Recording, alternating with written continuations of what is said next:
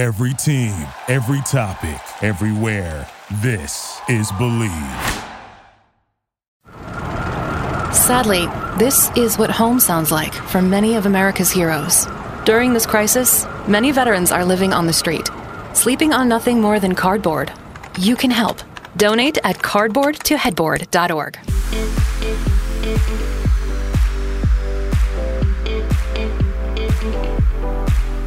Hey there, Fangirl Nation. You are listening to Fangirl Sports Network's Get My Job podcast. I am your host, Tracy Sandler, and I am so excited to be joined today by Alex Nolan, AP2 with the Features Unit at ESPN. Alex talks about how she first became interested in storytelling, feeling a responsibility to inspire, and when she first fell in love with the camera. She also talks about the incredible pre-Super Bowl piece on referee Sarah Thomas and shares the process of making it happen. In addition, Alex gives invaluable advice on getting creative, attention to detail, and using what you get in producing. You guys are going to love this episode, so let's get to it.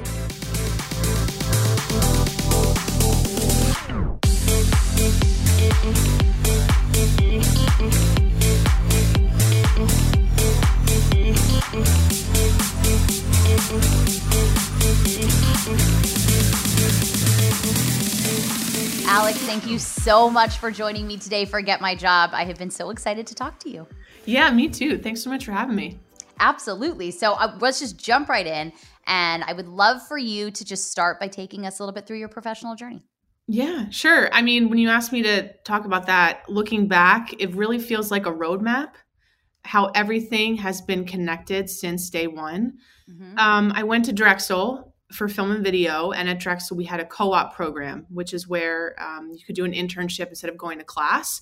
And really, ever since that moment, it really opened my door to get into the industry, and I've worked really hard to keep that door open. My first internship was with Channel 6 ABC. I worked in the programming department, and that was a mixture of a magazine show and also working on the live shows, like the Thanksgiving Day Parade that maybe some people have seen. Mm-hmm. And it just so happened that I realized I really wanted to get back into sports, that somebody at Channel 6 knew somebody at Comcast Sportsnet at the time, now NBC Philadelphia. So I went there for an internship once I graduated, and then it really just took off. Once somebody at Comcast knew somebody at NFL Films, and then so on and so on. So after Comcast, I went to NFL Films for 4 years, worked on a variety of different things from A Football Life to Hard Knocks, which is on HBO. And after a couple of years of that, because I was seasonal, I realized I really wanted to get a full-time job instead of freelancing.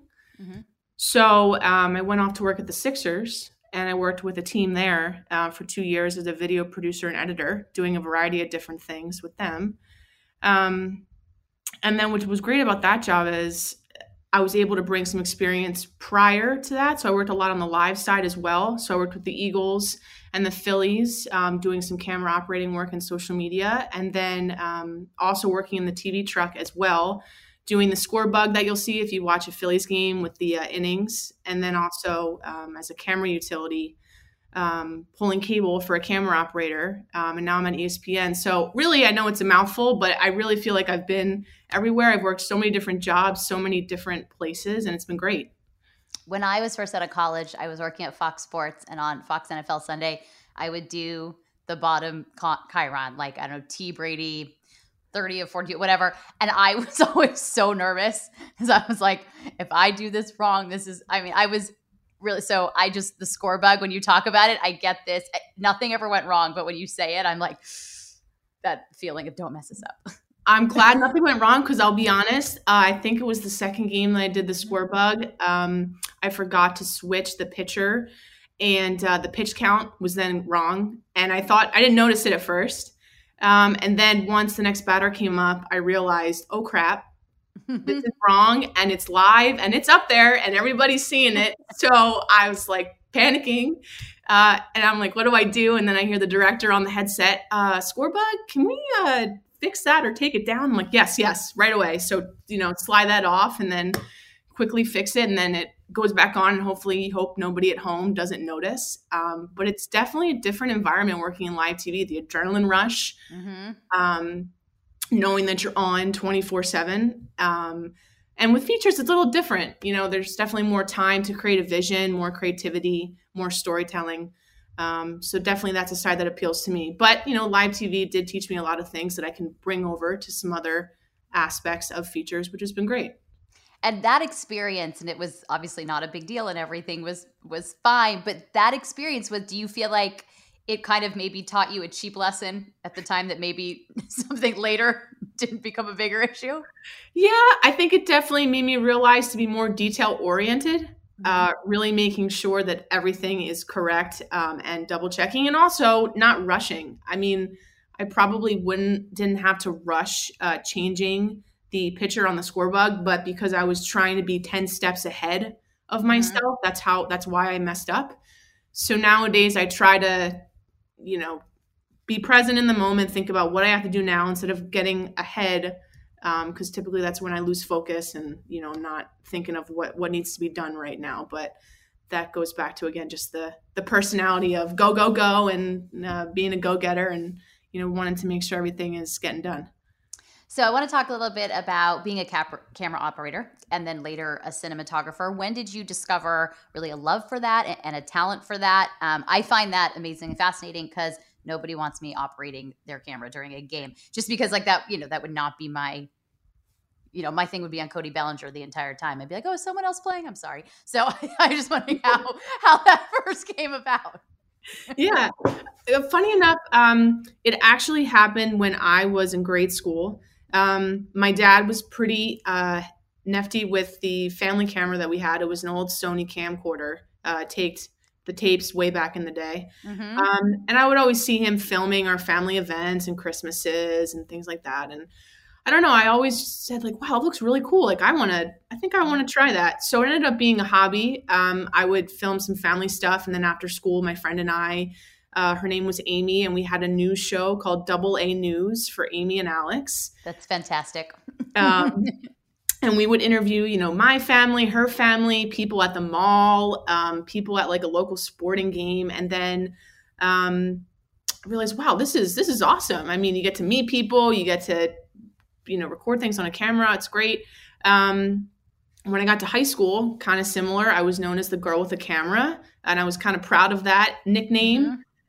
Doing the same thing, filming people in the hallways, kind of documenting, you know, my high school experience and my friends. You were ahead of the reality TV trend. I know, right? I honestly, I have all these tapes in my back in my parents' house, and I'm like thinking one day I really should probably get them developed and see what's on there. For sure. And maybe on a high school reunion, we watch, you know, all these moments. It could be kind of cool. There could be something there. It's a good idea.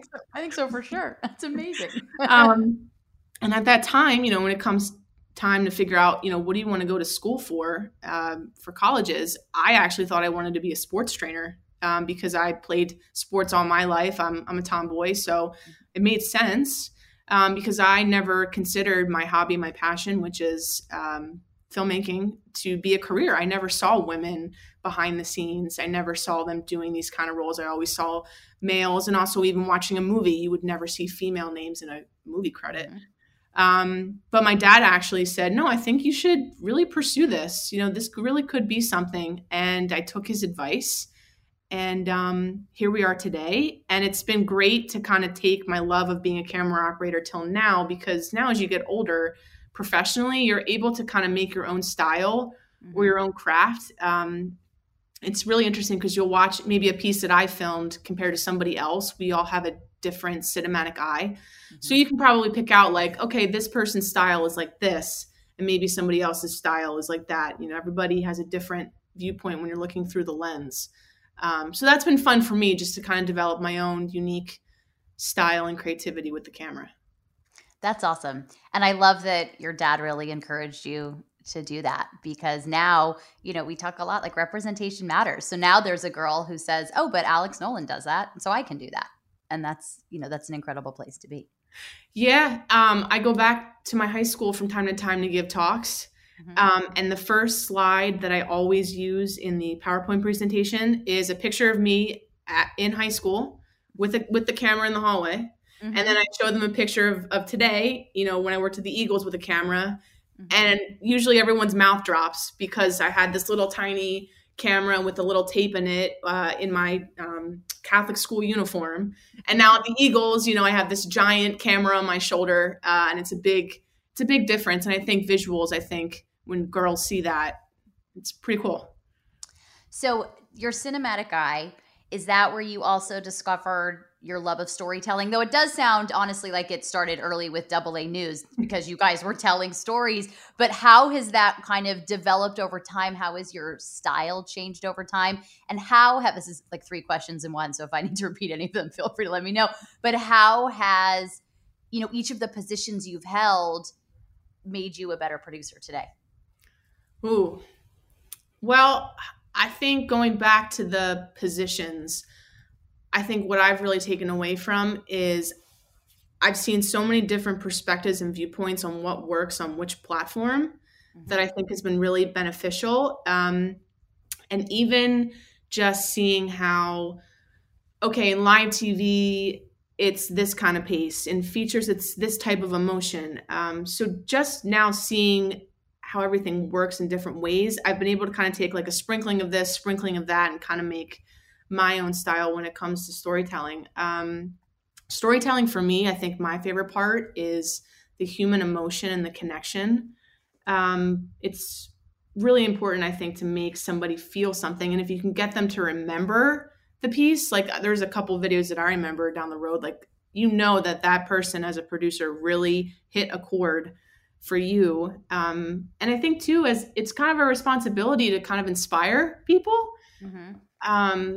And I kind of take that responsibility seriously. I want to inspire people. I want to instill hope. I go back to one of my favorite quotes, which is, tell me the facts and I'll learn, tell me the truth and I'll believe, but tell me a story and it'll live in my heart forever. And I think it's a great way to kind of sum it all up there. But it's been, pretty incredible to take all of the different jobs and now come to where I am now, because when I approach a story, I see it from a camera perspective, like behind the lens. I see it now from an editor perspective, like which shots do I need when I go back into the post room?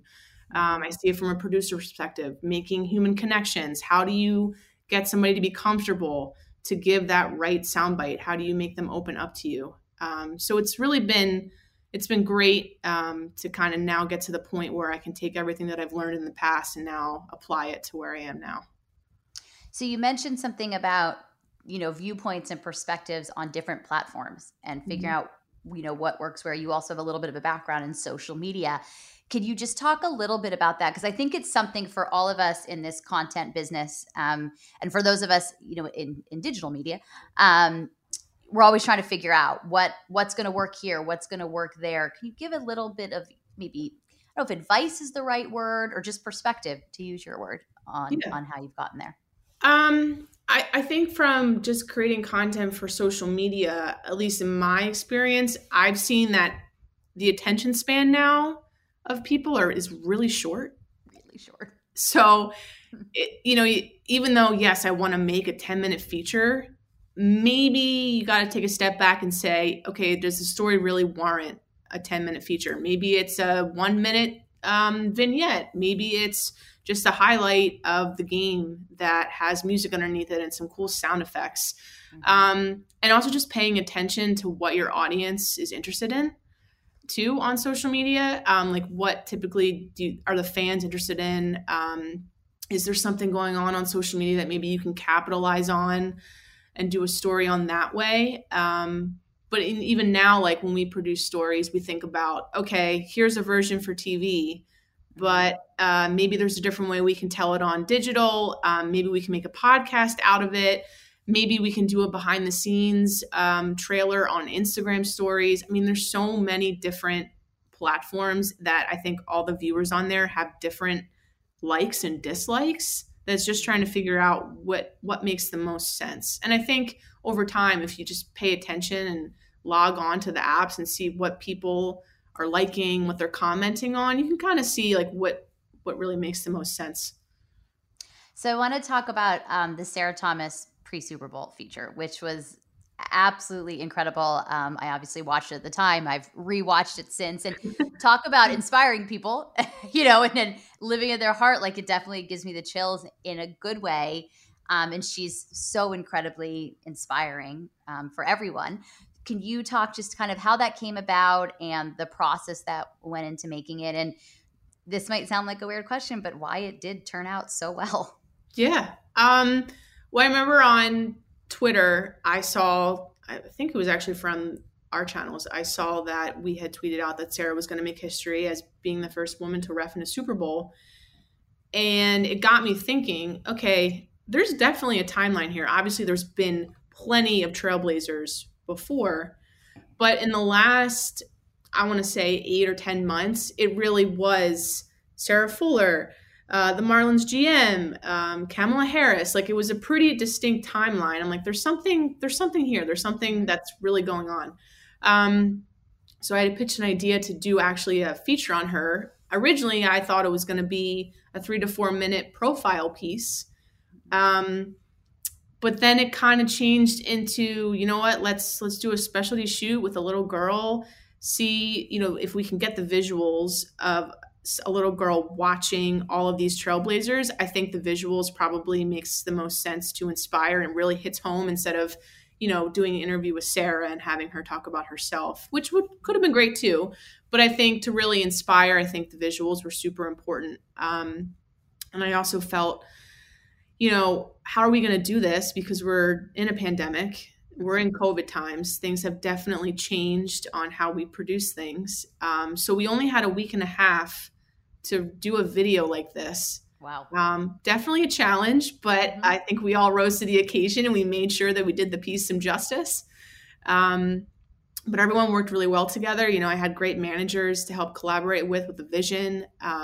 The DP that I hired had a great eye too, that brought a different perspective that I wasn't thinking of. And interestingly enough, the little girl that was in the piece was actually the daughter of one of our managers in our group. Oh, wow. So it was kind of cool, like, to kind of bring everybody together, and obviously in a safe, socially distant space.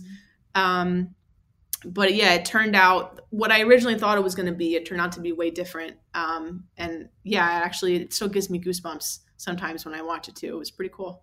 And Sarah Fuller narrated it, correct? Yeah, we approached her and she was very excited about it. I thought she did a great job. I actually joked to her, I think you may have a career here, because typically, like, when you're working with people that don't do voiceovers, you have to coach them up. But she was pretty good. I thought she did a great job. And it was great too, just having her tie in the fact that, she made history as well. Being a female kicker in a college football game was neat. So you said a minute ago that, there are people who brought a different perspective. And so how do you balance that when you're producing a piece where you're like, this is my vision and this is what I want to do, and someone comes in and says, well, I have a suggestion here. Like, where's that line of either saying, like, I really want to stick with my perspective, but listening and then sometimes taking in a different viewpoint? Yeah, that's a great question. I think that I've learned now that I've just gotten older that your vision, you may think your vision is great in your head, and it probably is. Mm-hmm. But I think if you can really be open to just at least listening to what people have to say, it can really change the vision in a way that, wow, I really didn't see it that way. Now, sometimes I think it's easier said than done. If you get really glued to something and really attached, you could feel like you're being attacked here. Like, this is my vision. What are you doing? Mm-hmm. But I think just over time, if you can just at least listen, you don't have to necessarily go with what they're saying, right? You can say, I appreciate that. But, I think this is the way I want to go, because ultimately you're the producer in charge. Mm-hmm. So that's an option. But I at least try to listen and at least hear what they have to say. And sometimes they may say one thing and then the wheels may turn in my head. Oh, that's great. Actually, let's take that idea and let's do this. Mm-hmm. And then it ultimately changes into something that way. But I think there are a lot of chefs in the kitchen, usually in a lot of pieces that we do. And it's really just goes back to just listening and just making sure that, everyone is heard. Because I think also too, you want to look like that you have good communication skills and that you're able to work with a team, because if you can prove that you can work with a team, I think they can get you pretty far. And actually, along those lines, looking back, earlier in your career when you were not the producer, because this podcast is for women working in sports, women who love sports, women who want to work in sports. Yeah. What kind of advice would you have for being the person that comes in to say, I love your vision, I have an idea, without feeling like you're attacking? Does that make sense? It does. Usually when I suggest an idea, I usually first start off with, hey, I love this part of your idea. It made me think of this. And it's more so offering a suggestion instead of being like, hey, I think you should do this. It's really about, I think, choosing the words, your word choice on how you approach somebody, because again, I'm conveying the same meaning or the same thought, but if you have a different word choice, it can come across totally different. And even now with COVID, since we're all working from home, emails, right? The tone of an email and the word choice that you're using, I'll be honest, like I'll rewrite like 5 different emails because I'm like, oh, actually, that sounds like I'm coming across this way. Like, I don't want to do that. So that's, really word choice nowadays has been huge for that kind of stuff. So speaking of COVID, it's obviously been a very different time. We're coming up on a year, which is unbelievable. And it's been a challenging year in a number of different ways. Yes. In the very beginning, I'm going to rephrase that. What were the challenges in the very beginning and how have they changed now? Because now I feel like in a lot of ways we've all adjusted.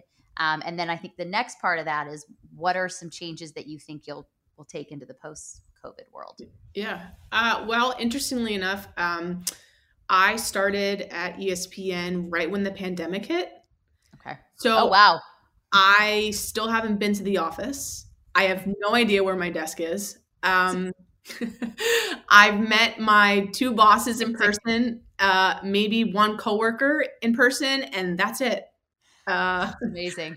We're coming up on a year of working in my apartment in my little box here. And it's kind of wild to think in 2 months it'll be a year of doing this. So I always kind of joke, like when I watch the ESPN NBA draft shows or the NFL draft last year, I saw the drone shot of campus and I'm like, wow, it looks so nice. I'm like, I wonder what it's like inside. I mean, I can't wait to get on campus.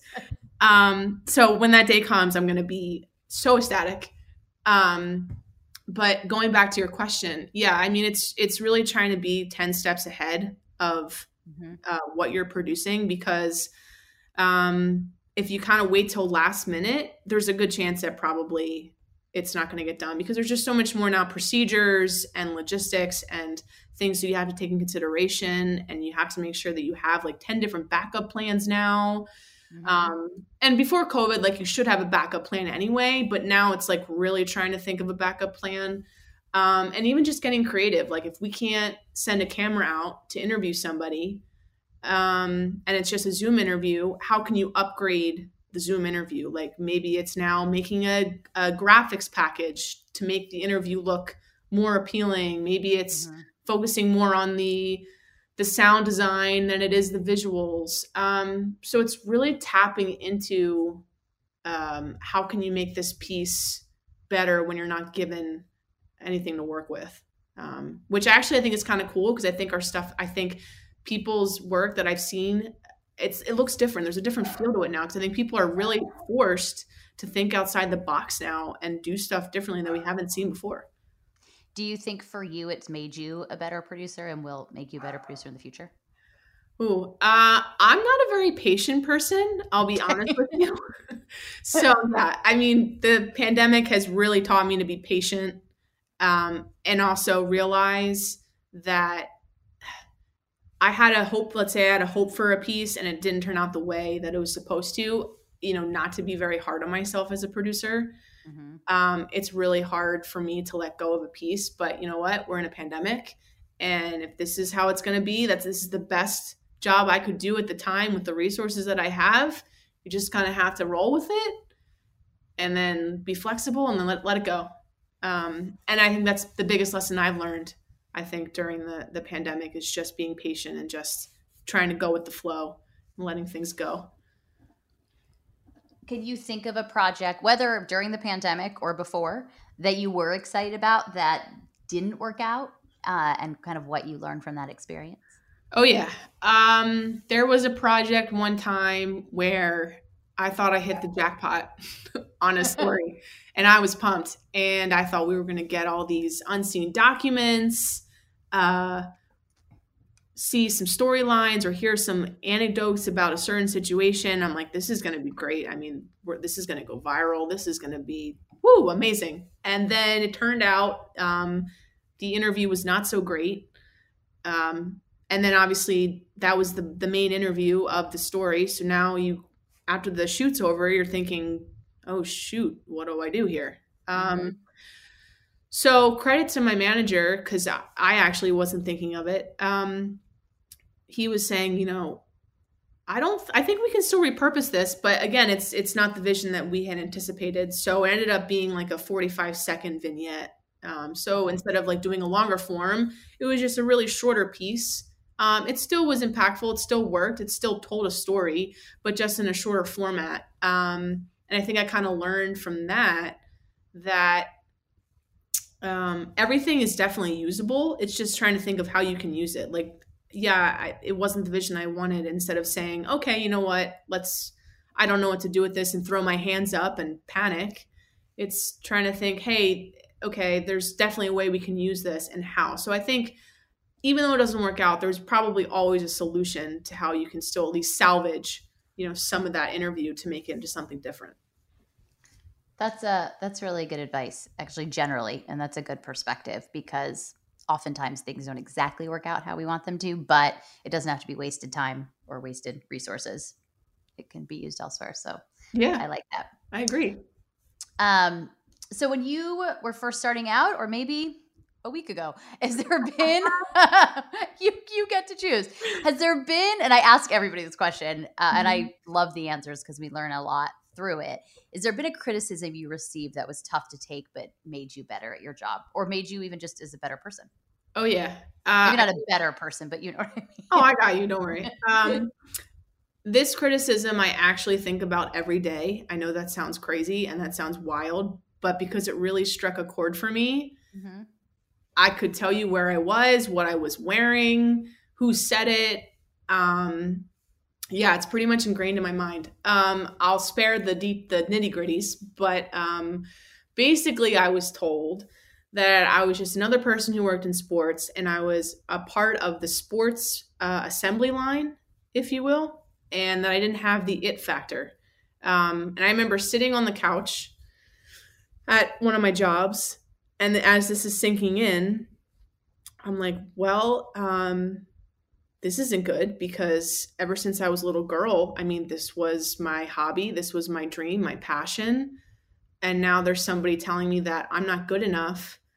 Well, what am I going to do with the rest of my life? And then you have all these self-doubts, and then your confidence is lowered. And it's like you want to hit the eject button, and it's like panic alarms going off. And then I just remember taking a couple days to really think about what was said to me. And then I just said, you know what?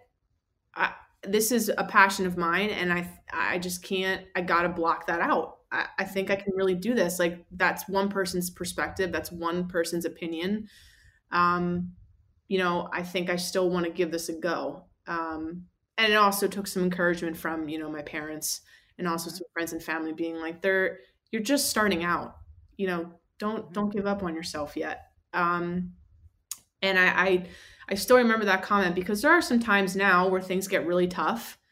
And I think even just with the pandemic, the mental health side, when you're working from home and you're by yourself, you're sitting in your thoughts constantly. And it's very easy to self-doubt yourself right now, at least for me. Like, I'll be sitting here and I'm like, man, I haven't thought of a good idea in like 2 weeks. There's something wrong with me, or maybe I'm not good enough, or maybe I'm not this. But then I go back to what was said, and I look at what I've accomplished. And I'm like, yeah, you know what? No, I got this. But I think it's also just being compassionate and easy on yourself too. And just rising to the occasion. And would you say, like, if you were that person talking to you at that time, I mean, do people have, I mean, obviously it had an effect on you, and it, in some ways it sounds like it your confidence got better because you thought about what you can do and what you want to do, and your family and friends helped you in that way. But that may not be the case for everybody. And that's a pretty, really frankly, not nice thing to say to somebody. So is there a way to say to somebody, hey, I know this is what you want to do. I think for you to succeed and get better, here are some things you need to improve on. Yeah, I think if it was phrased to me that way, I probably wouldn't have gotten, like, I felt like I was being attacked or that I was being stomped on.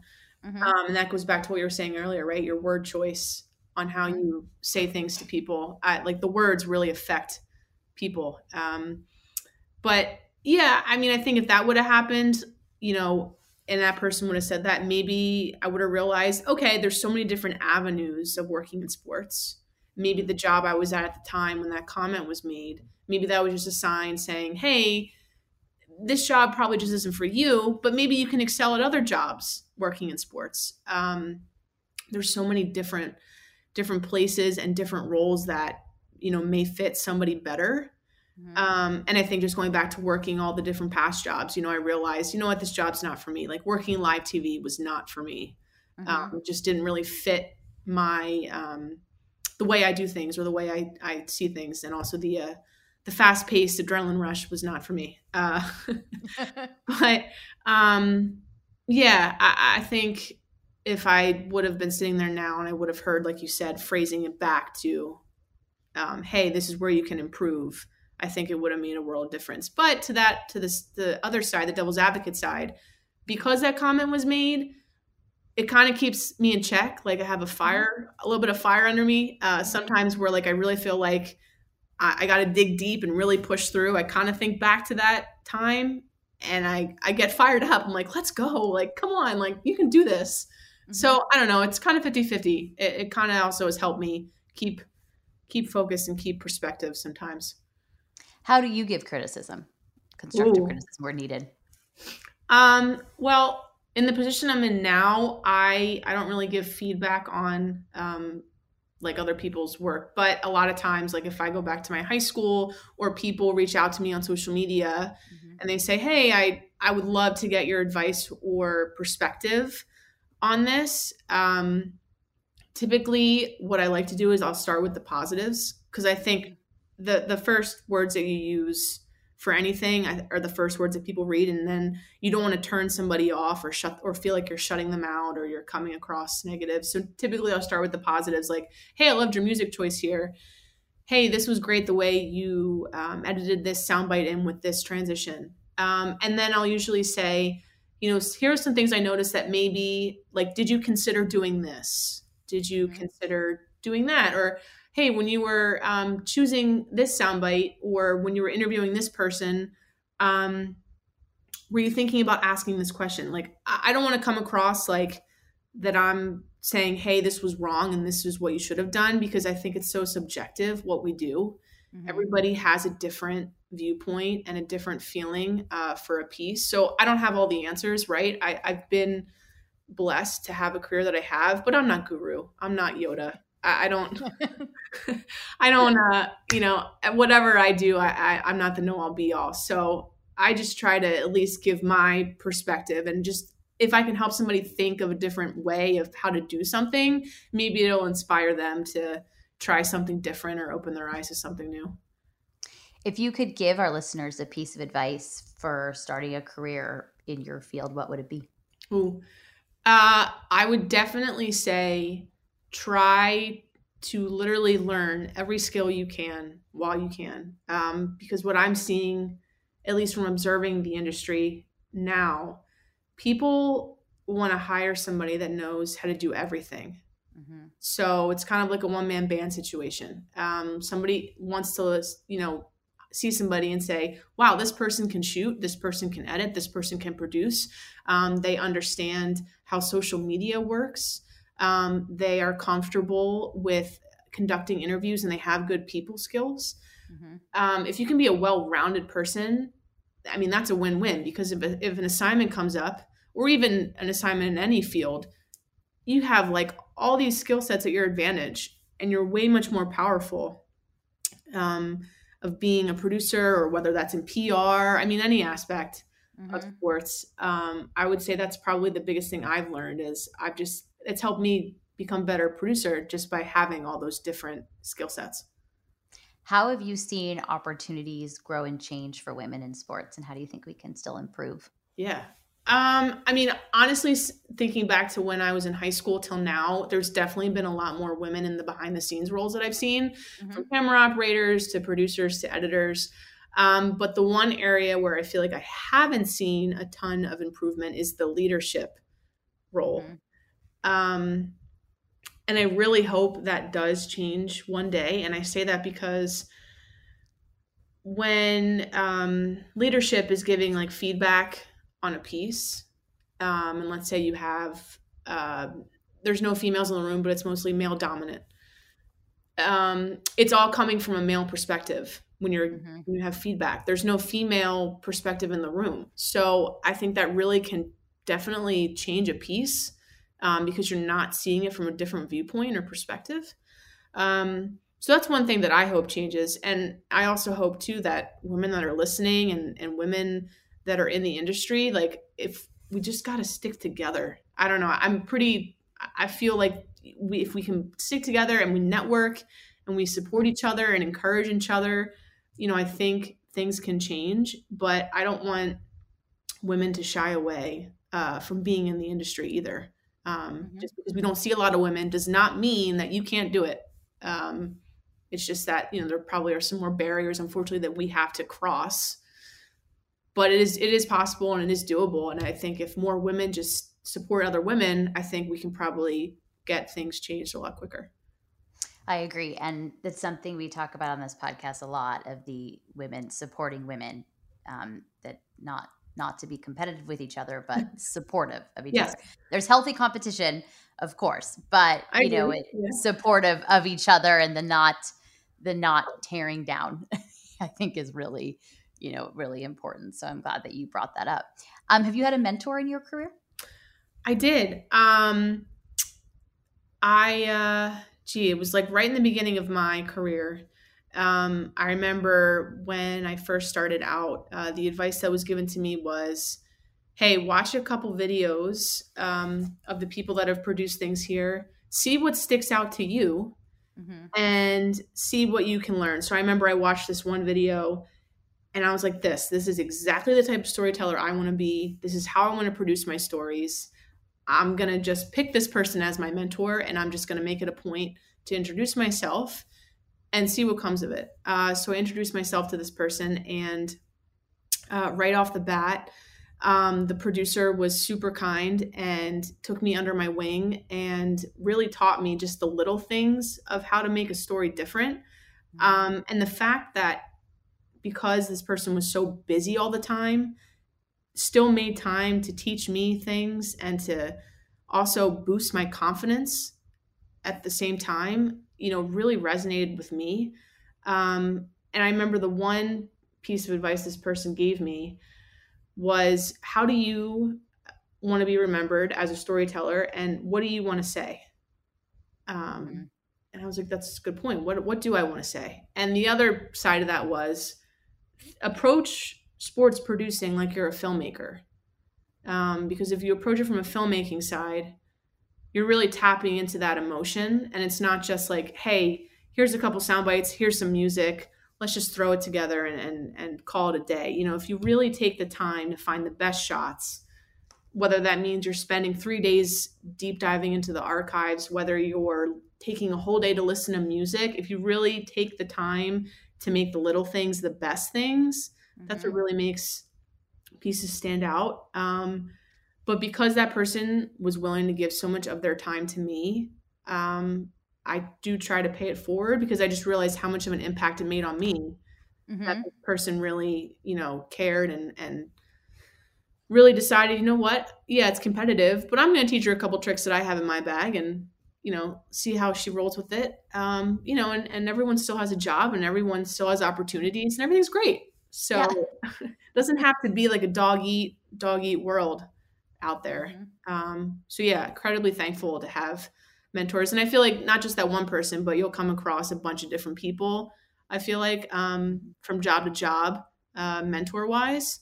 And also just being open to what they have to say. Again, going back to the criticism, like if your mentor says something, they're not trying to change you. They're just trying to offer a suggestion on, hey, this could be better.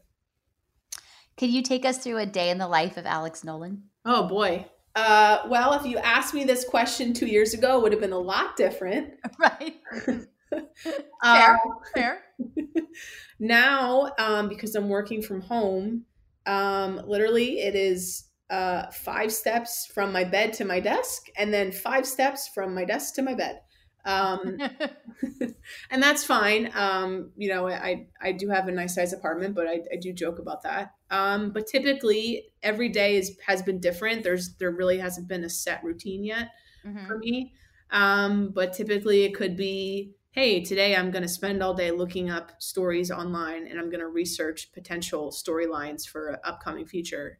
Today I could be producing a story by hopping on a Zoom call to interview somebody. I could be on the phone with my manager or a camera operator talking about the vision of what I think we want to do when we're getting ready for a shoot. It could be I'm editing on my laptop to get a piece ready for air. It's a bunch of different things, but I think most importantly, I've tried at least to keep an hour in my day to myself now that we're kind of stuck at home. So I've been making sure that, okay, here's my hour to myself. What am I going to do with it? And typically I love food. My nickname is Snacks. So I'm constantly eating. So I try to use that hour to make a really nice dinner for myself.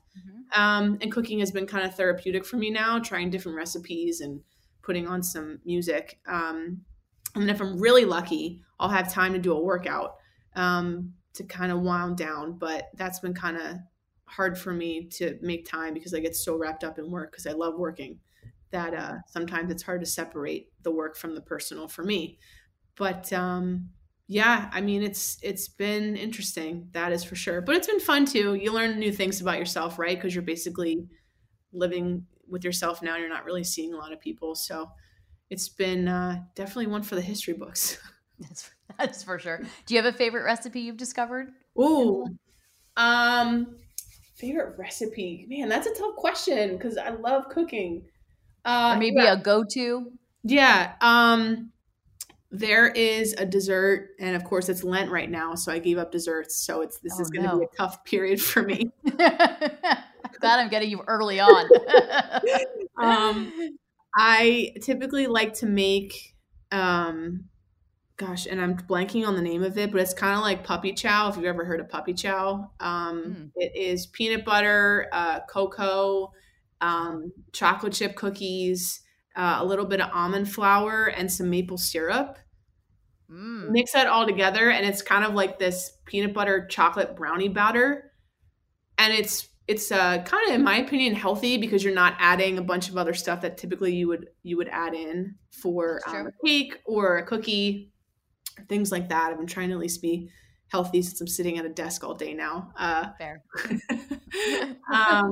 But yeah, that's probably been my go-to dessert wise. But like I said, it's 40 days now of no desserts. So we will see if I hold out. Yeah, good. I wish you the best of luck with everything we've discussed today. I wish you by far the best of luck with that because that sounds by far the most challenging. Yeah, food has really gotten me through this pandemic. So yeah, I'm going to have to find a solution to that. Maybe it's more potato chips. I don't know. That's not a dessert. Something that's still savory. Could you have dark chocolate over 70%? Could you talk yourself into feeling like that's not really dessert? Yes, it's great. It's great. You know that. Well, because I do that. I give up sugar for periods of time and except I'm having dark chocolate over 70%. Right. And if you have a couple more pieces than you're supposed to, you just tell yourself, this is healthy chocolate. I'm good. Antioxidants. Yeah. You're doing something really good for yourself. Right. You are welcome. So we solved that. Yeah. Well, this has been awesome. I've had a lot of fun talking to you. But of course, before I let you go, we have to do 5 fun facts. And everybody who listens to this podcast knows this is something I do with the 49ers players one-on-one on my iPhone or most recently on Zoom. But on this podcast, and they get to pick out their 5 fun facts. But on this podcast, we have rules. No, I'm just kidding. But on this podcast, every week, I ask everybody the same 5 facts. And it's been great because I was going to say it's been fun, but that felt redundant. But it's been great because there are so many different answers. So without further ado, we have 5 fun facts with Alex Nolan. All right, Alex, what is your favorite moment in sports? Hands down has to be when the Eagles won the Super Bowl. I was lucky enough to be at that game when I was working for Sports Illustrated at the time. And probably one of the greatest moments I'll ever experience. We got to be in the locker room post-game. And I just remember there was champagne flying everywhere. And I'm like trying to record video for like Twitter and Instagram. Meanwhile, I'm trying to celebrate, but then I also have to take a step back and be like, no, I'm here to work, not celebrate. But yeah, I mean, just being able to be a part of that with the team was pretty cool. What is your life motto? Ooh, it's going to be cheesy, so I apologize. Totally fine. But I typically like to live by do what you love and you'll never work another day in your life. I like it. I really do believe that, because if you can really find something that you love, it really doesn't feel like work. I agree with that. Do you have a go-to workout on those days you can do it? I do. I've actually been really getting into Bikram yoga. Ooh. I know right now it's a little wearisome with COVID, but if you wear a mask, you're good to go. But it's been great. You sweat out all the toxins, and there's like I don't even know how to describe it. I guess when you run, like you have that endorphin hit when you run, but with Bikram yoga, there's this huge like sense of clarity at the end. Okay. I don't know if it's from the heat and just sweating everything out, but for me, it's almost addictive. I try to do it at least twice a week. Nice. But then obviously you get really stiff, so I've been trying to foam roll too. Smart. Trying to keep my body, in shape. Foam rolling is painful. It is painful. Yes. It's so painful. It's so good for you, but it's so painful. Yeah. Do you have a go-to coffee order? I do. I'm actually drinking coffee right now. I love coffee so much. I usually do iced coffee with a little bit of almond milk in the afternoon. And then in the morning, I actually brew my own coffee. I use the coffee Bulletproof. It's considered clean coffee. I don't know what that means. I haven't researched into it, but when I saw clean coffee, I'm like, this sounds healthy. I'll give it a try. I'm like a sucker for marketing. So I'm like, oh, that's why I'm into the chocolate, the 70% chocolate. Yeah. Health food, obviously. So I put collagen protein powder in my coffee every morning. And I'm doing something really good for myself here. My hair, skin, and nails thank me. Yeah. It's a healthy thing I've done. What's also healthy, not to get on a coffee tangent, but I love coffee. We can tangent all day. MCT oil. Have you ever heard of that before? I've heard of it, but I've never put it in my coffee. Yeah. So I put that in my coffee. That apparently has some brain powers there to keep your brain healthy, an extra boost of energy. So if anyone sounds important, I recommend putting some MCT oil in your coffee. All right. I'm writing that down, MCT oil, and I'm going to do that and be like, I'm so healthy. Wake up in the morning like, I'm so healthy. I have MCT oil. I have collagen. I also have half and half in here, but it's been counteracted with my healthiness. And my last one is a book every woman should read. Yeah. Going off of the brain, superfoods. And this is an odd book maybe, but I really love the book, How to Feed a Brain, by Calvin Ballister.